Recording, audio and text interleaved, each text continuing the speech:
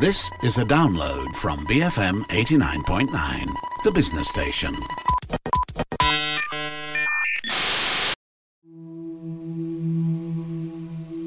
Hey, it's Arvind Yuvraj, and this is Futurescapes. I've called it an audio time capsule that's not just a prediction of the world to come, more specifically in 2031, but a record of the times that we are in now. And I think, in a weird way, the aspect of it being a record of today was always more fascinating to me than the part about predicting the future with the very, very interesting and incredibly intelligent people that I've had on the show so far. I love talking to them because we formed this idea of the world that we are in now and the things they saw coming or hoped would come in a future that hasn't even happened yet. There's something unexplainable about looking at time in retrospect. It feels more concrete and there's a sense of progress, but also of lost time and things that will never be the same. In a weird way, we are in the future now, right? Everything that I knew growing up in the 90s and the 2000s is fundamentally different. The tech that we have today was unimaginable back then. And yet, somehow, as I've played at the end of each episode, there were people, these thought leaders, scientists, researchers, who predicted the world that we are living in now as far back as the 50s and 60s. And that aspect of it is what I love about doing this show, because there's no way of knowing for sure, right? These are essentially hopes and dreams, and maybe even fears of the people who I've done this show with, the thought leaders, the researchers, and the thinkers of today. Anyway, this is just a long-winded way of me saying that I've compiled some of my favorite quotes and predictions about the future in this special mid-season episode of Futurescapes. These are from various places. I will give credit where it's due right before each segment, of some of the most prominent thinkers envisioning what the next decade will be like, so what our future will be like. So to start off, here is theoretical physicist Michio Kaku talking about BrainNet, or this idea of connecting the brain to a computer. This is a new clip hosted on, or relatively new clip, hosted on the Big Think YouTube channel from January 2021. So I love this because BrainNet fascinates me. Like, it excites me every time news about this weird thing pops up. Because as important as the brain is, there's so little that we know about it, even though it is primarily us, you know? There's so much more to learn. We are barely scratching the surface. And stuff like BrainNet might be our way inwards, ironically. Plus, just think about the possibilities in medicine, you know? Those could be endless as well. So here's a clip of Michio Kaku talking about BrainNet and what that might hold for the future of people, for the future of humanity as a whole.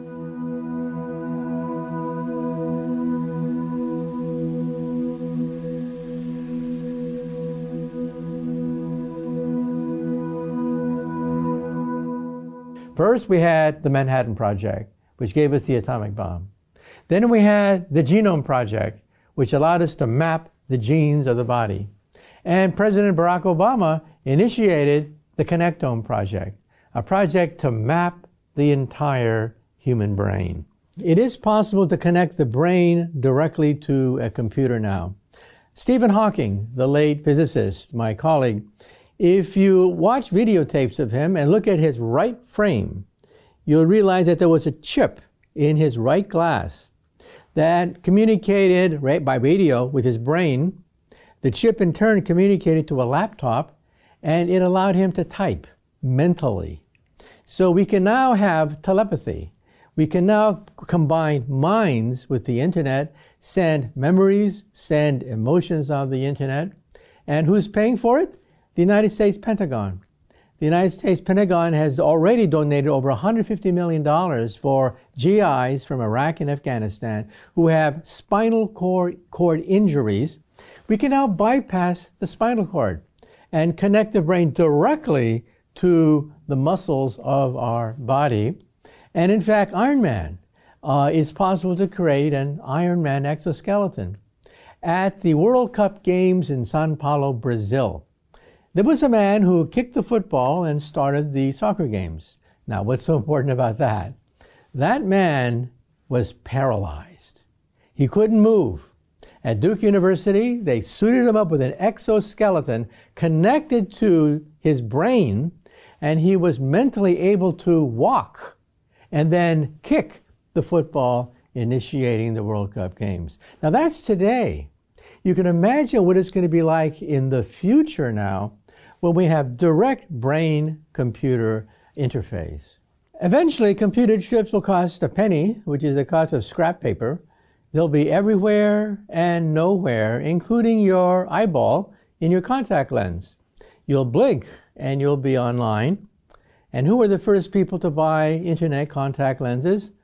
College students taking final examinations. They will blink and see all the answers to my exam right there in their contact lens. And this could be very useful if you're at a cocktail party and there's some very important people there that could influence your future, but you don't know who they are. In the future, you'll know exactly who to suck up to at any cocktail party. On a blind date, they could be great because, of course, your blind date could say that he's single, he's rich, and he's successful. But your contact lens says that he pays child support, that he's 3 times divorced, and the guy is a total loser. So yes, we're going to have almost infinite knowledge. And then beyond that, we will communicate mentally. That is, we'll be able to think about emails, think about images, memories, and send them on the internet. Already, we can record memories. We've been able to record small memory, short memories in mice. Now it's being done on monkeys. Next, Alzheimer's patients. They'll push a button and memories will come flooding into their hippocampus. And maybe one day you'll push a button and have that vacation that you've never had. So we're entering a new era where the internet itself could become BrainNet. BrainNet could replace digital internet. Instead of zeros and ones, you'll send emotions, feelings, memories on the internet. And of course, teenagers will love it.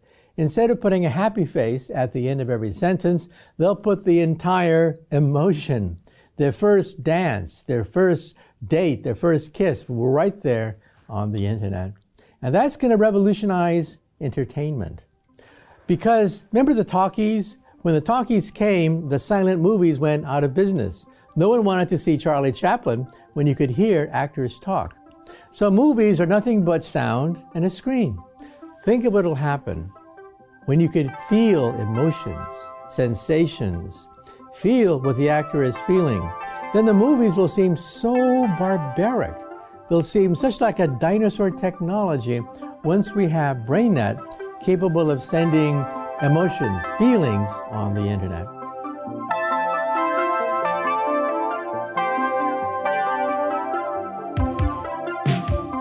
Up next is probably one of my all-time favorite segments, courtesy of the legendary futurist Ray Kurzweil. He was on an episode of Impact Theory back in 2018, and he spoke about a whole bunch of things, like a variety of things. I highly recommend you check out the full video on YouTube, but my favorite bit was when he broke down the singularity, and he explained very optimistically, why he thought human life and the quality of life was definitely getting better with each passing year.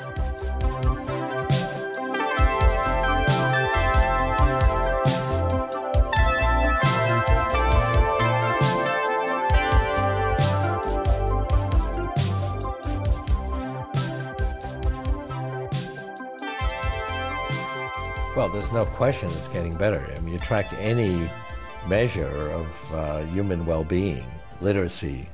Almost everybody was illiterate a century ago, certainly 2 centuries ago. Almost everybody's literate today. And I have these charts that just show the trend on all these different measures. Poverty in Asia has gone down 95% over the last 25 years. And measure after measure of education, health, wealth, renewable energy, all these things are moving in the right direction. We have an evolutionary tendency to emphasize bad news. That was actually important for survival. You were walking through the jungle a millennium ago, you really needed to pay attention to potential bad news, like a rustling in the leaves that might be a predator. That was really important. The fact that your crops were 1% better than last year, that wasn't quite as critical to be aware of. And we have a natural empathy, so we hear about something horrible that happened halfway around the world to a small group of people, Our hearts go out to them. People have the wrong algorithm for assessing whether the world is getting better or worse. It's how often do they hear good news versus bad news, and that's not the right measure. The world is getting better by every measure, but it happens day by day, and so it's not very exciting news that, well, compared to last week, literacy fell by 0.3%, and so we tend not to focus on that. Our information about what's wrong with the world, including violence, is getting exponentially better. So I say this is the most peaceful time in human history, and people look at me like I'm nuts. Didn't you pay attention to the news and you hear about that event yesterday and last week? That's because we're hearing about events, and that's a good thing. It's painful to hear about bad news, but it actually focuses us to solve them. Well, singularity is a complex endpoint. One of my theses is the exponential growth of information technology. And I have all these graphs of different forms of information technology, like the price performance of computing, and they're very perfect exponentials. It's a straight line or even another exponential on a logarithmic graph, and this has been going on since the late 19th century. And I have a whole mathematical explanation about why that happens. We're already past the point where we have enough hardware to emulate the human brain. There are little boards that actually have over 100 times the computation needed to functionally emulate the human brain already. The software is a more challenging issue, but I make the case that we're moving exponentially on that also, and we're getting some of our insights by exponentially more information about the human brain. So I make the case that we will achieve human levels of performance in every area that humans can now perform by 2029. And once a computer achieves human levels of performance in an area, it very quickly soars past it.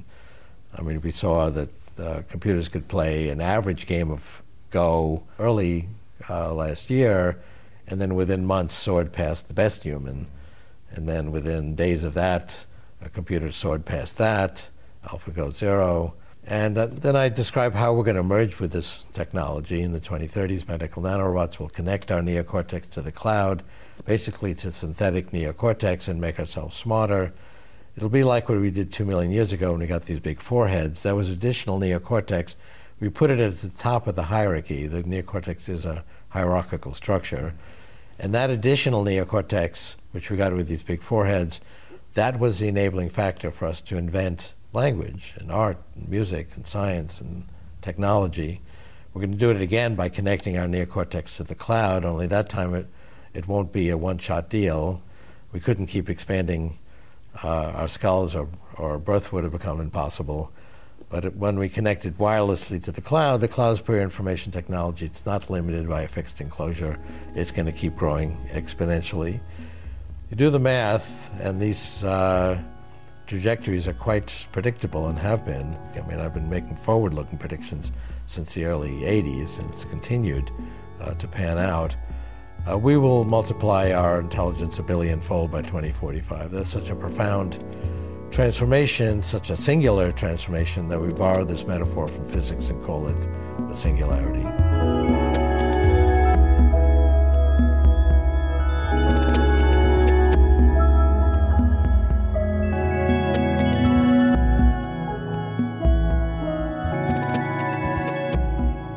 Now, this clip might be a bit odd, but I wanted to feature it because what's a record of our time in 2021 if not for the looming pandemic, right? I mean, there's nothing that defined 2020 and 2021 more than that. This clip is from CBS This Morning back in January 2021 and features futurist Erica Orange talking about the future of work, the future of travel, and human behavior after the pandemic. And the reason I thought it was interesting is because whether we like it or not, the pandemic has fundamentally changed us, like all of us. And it's interesting to hear predictions of an immediate future, like next week or next month or next year, instead of something a decade down the line.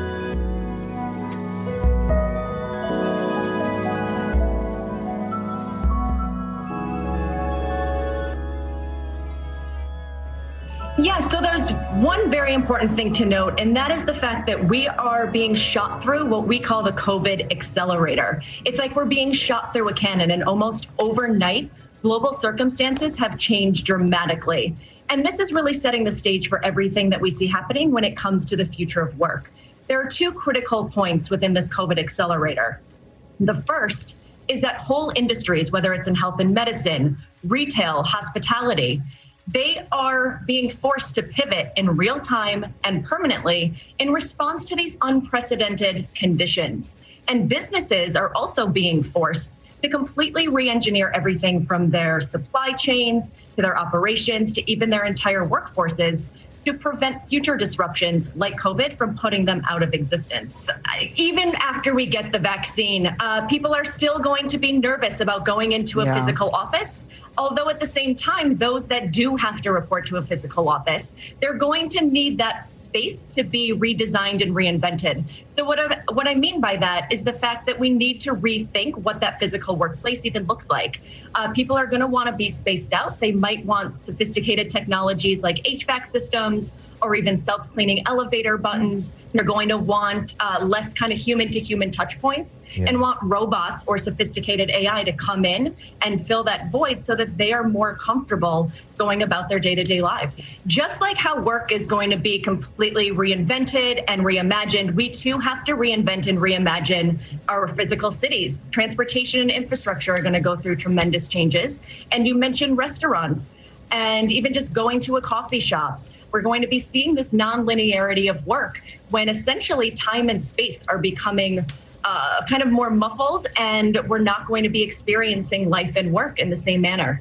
It's going to be different, and I see it playing out on both ends of the spectrum. And what I mean by that is we're going to see the growth of high-tech travel, and on the other end, we're going to see the growth of low-tech travel. So on the high-tech end, we see many more people being comfortable using these blended reality platforms, whether it's augmented reality or virtual reality, to immerse themselves in these far-flung places that they can't go to now, whether it's nature halfway across the world so that they can immerse themselves in something that is sensory and kind of delights all of our senses, but you can do it from the comfort of your own home. On the low-tech side, we're seeing many more people engage in kind of nostalgic acts of travel. They are packing up the family into an RV. They are taking cross-country trips. They are visiting the national parks. They are kind of going back to basics and just engaging in much more simplistic acts of travel. Right. So we're seeing both of these happen at the same time.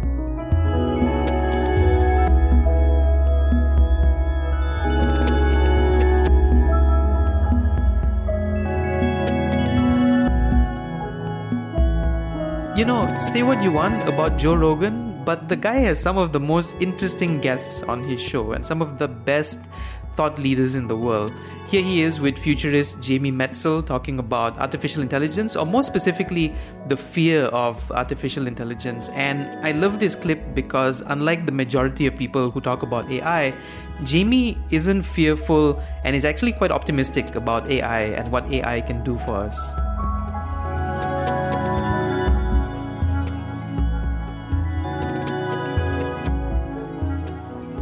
Well, there are different kinds of artificial life. So one is artificial intelligence, and I know people like Elon Musk and late Stephen Hawking are afraid. Terrified. Yeah. And I think that we need, whether it's right or not, I think it's great for us to focus on those risks. Because if we just say, oh, that's crazy, and we don't focus on it, it increases the likelihood of these bad things happening. So kudos to Elon Musk. But I also think that we're a long way away from that threat.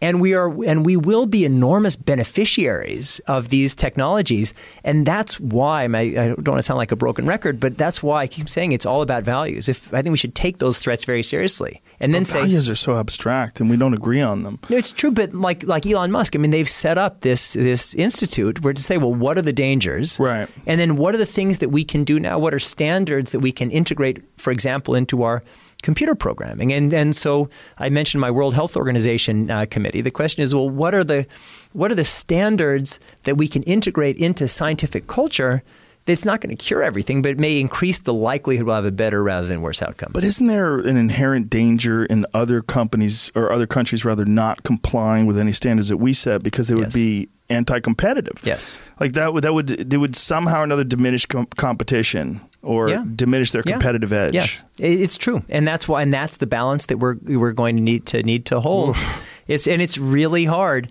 but we have a window of opportunity now to try to get ahead of that. And like I said, we have chemical weapons, biological weapons, nuclear weapons, where we've had international standards that have roughly held. I mean, there was a time when slavery was the norm, and there was a movement to say, hey, this is wrong, and it was largely successful. So we have history of being more successful rather than less. And I think that's the goal. But you're right. I mean, this is a race between the technology and the best values.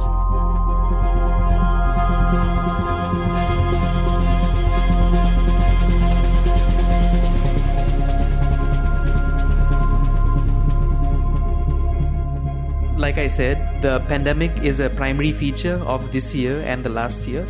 But the next clip by Daniel Kraft, who is a Harvard-trained physician scientist on TEDx, outlines how the progress we've made in healthcare just over the last year or so will create a ripple effect for the years to come. So this is basically all the innovations and all the inventions that came up because of COVID-19, because of the rush and because of the urgency, and how that's going to change the way healthcare works as a whole. And I thought that was such an interesting silver lining when it comes to the horrible, horrible years that we've had in 2020 and 2021.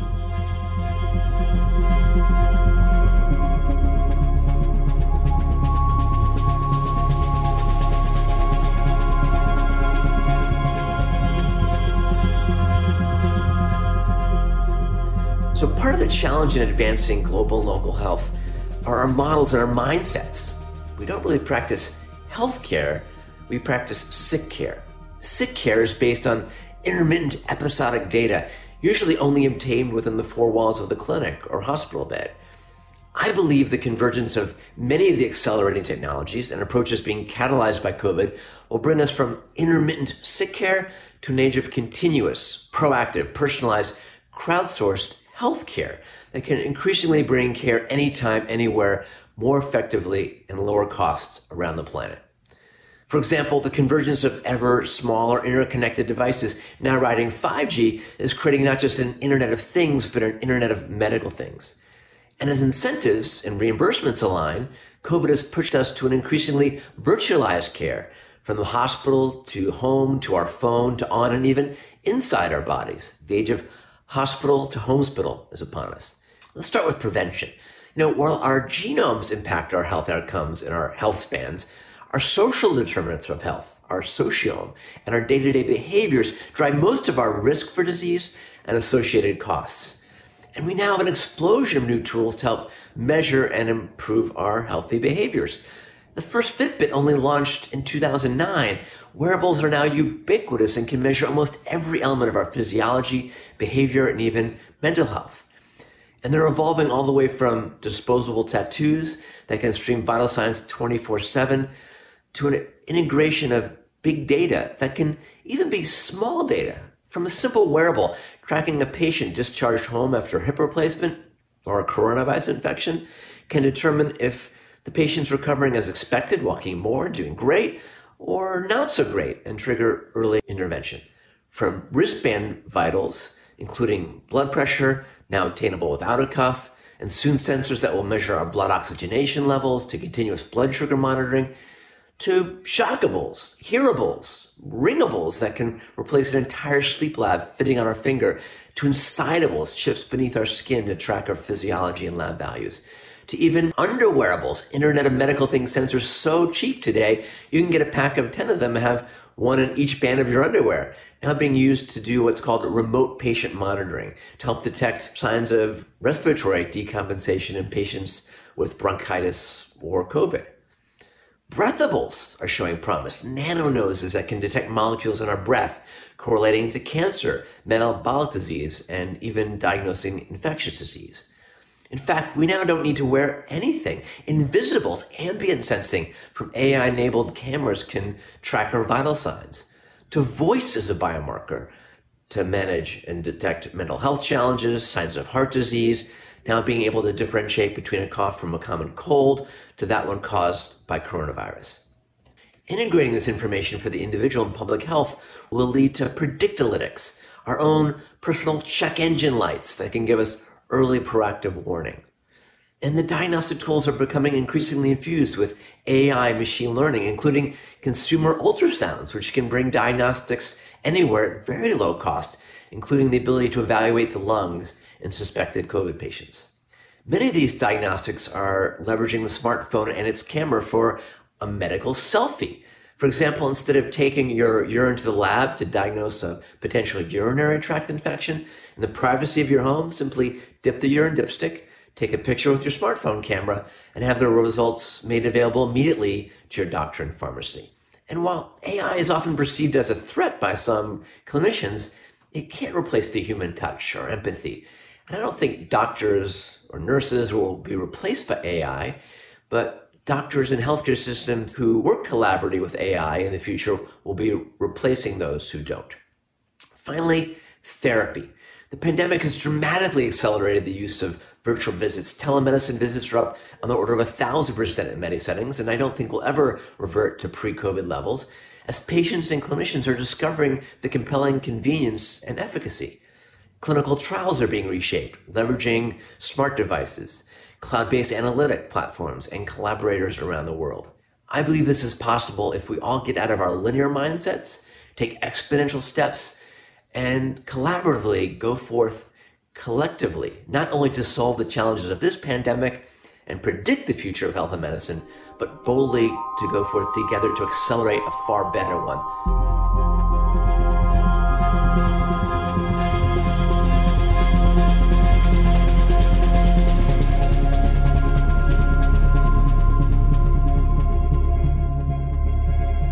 Okay, so finally, to close off this episode, here's a clip of Bill Gates talking to The Verge back in 2015 about how the future of education will be driven by online courses. Now, the reason I chose this clip is two-pronged. One, it's an old clip. It's 6 years old at this point. And technically, if you think about it, his prediction has already come true because online courses have changed the way people study, and it's literally the backbone of education in a socially distanced, lockdown-laden world. So this is the future of education today in 2021. This is the future that he was talking about. But it's also a future that has layers, right? So a lot of it hasn't come true yet. A lot of it has yet to come true. And it's cool to think that in time, online education will decentralize the way kids and students learn and give them more access to an education than any other generation before them. They will have access to things that the generations prior couldn't even dream of, like couldn't even think of having, without A, coming up with a fortune, or B, not thinking of them at all. So here's that all new clip of Bill Gates talking about education to end this show. Don't forget to subscribe to Futurescapes wherever you're streaming this from. I recommend the BFM 89.9 app so that you can check out new episodes when they drop, and they will drop very, very soon. This has been Futurescapes on BFM 89.9.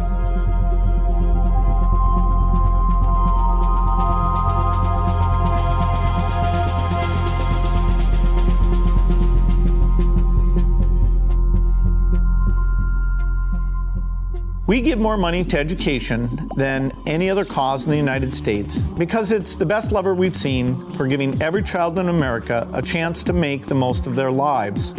Some of the work we fund is focused solely on United States students and teachers, but a core piece of it, online courses, will be a global asset available to anyone with a smartphone or a tablet. Availability of the world's best teacher who can connect up and see where you're stuck and give you some advice. We're not there yet. 15 years ago, we were just sticking cameras in front of people and putting it online and saying, okay, isn't that the solution?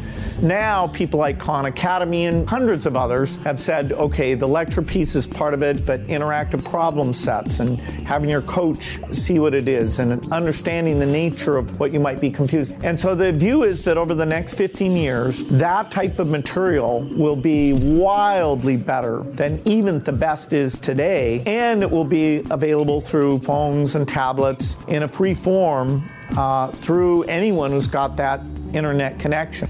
There is one major caveat here. Not everyone will be able to reap the benefit of this progress until we close the gender gap. In Africa, women are 24% less likely than men to own a cell phone. In Asia, it's 37%.